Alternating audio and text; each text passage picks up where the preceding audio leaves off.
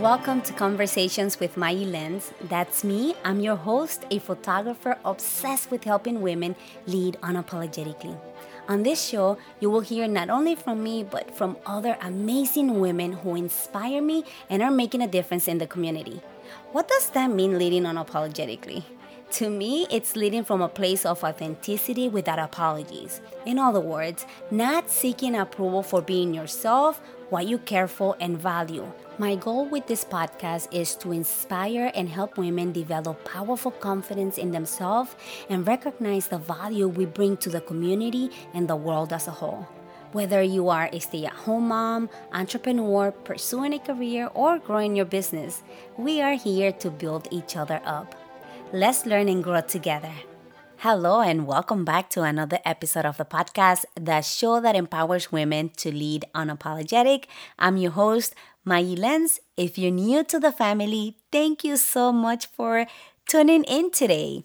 I am so excited. This is a small, short, sweet, and powerful episode. This is a small segment of past episodes, and I'm going to go back to episode 22 today, why meditation is a superpower, and I'm going to link that episode with Monique Road on the show notes so that you can listen to the full episode. It was amazing, and I'm going to quote Monique on this. Self-love comes from within yourself.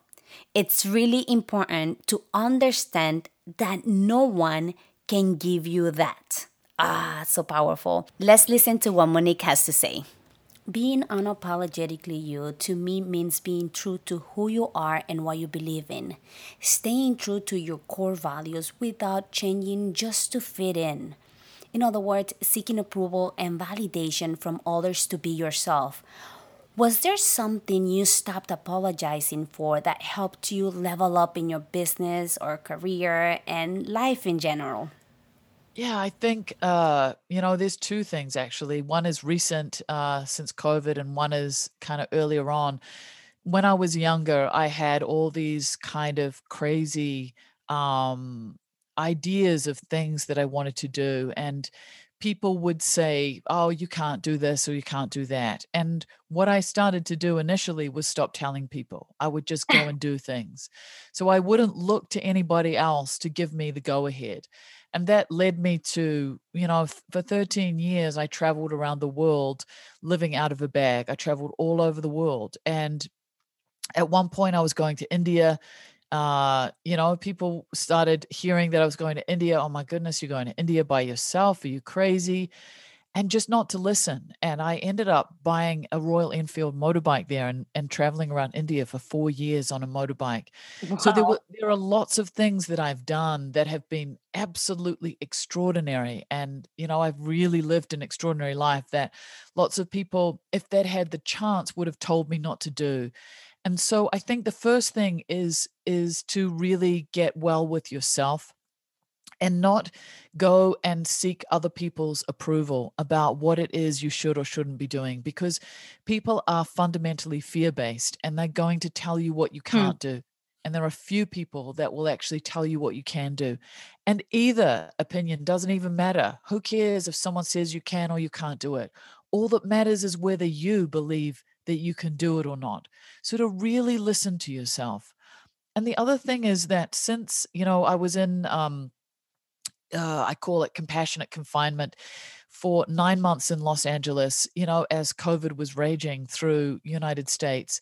And then in December, I came to New Zealand. And one of the things that automatically happened for me that I'm just thrilled about is the ability to say no without a second thought. Hmm. So I think that being in COVID over that time and, literally being living out of my house for 9 months and not going anywhere, it gave me a real appreciation of what was important to me. And it's very much for me quality over quantity.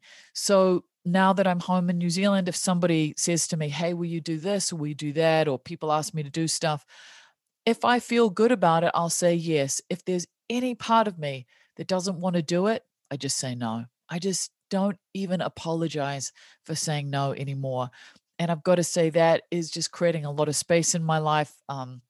Yeah, and I'm loving it. So I wish I'd learned that earlier. I think on some level we all have a tendency to want to please other people, but the no is very loud right now, and people respect it, and it feels fantastic. Wasn't that amazing? I hope this little episode inspires you. And I want you to take action. I want you to think about something that you need to stop apologizing for to go to the next level, whatever that next level for you is, whether it's in business, your career, or maybe in your personal life. Really think about it. Thank you so much for listening today. If you found this episode helpful, please share it with your friends and family and consider giving us a review on Apple Podcasts or tell us what you think on social media. On Instagram and Twitter at Mayi Lens, and on Facebook page Conversations with Mayi Lens. I'm so grateful to be on this journey with you. Until next time, talk to you soon.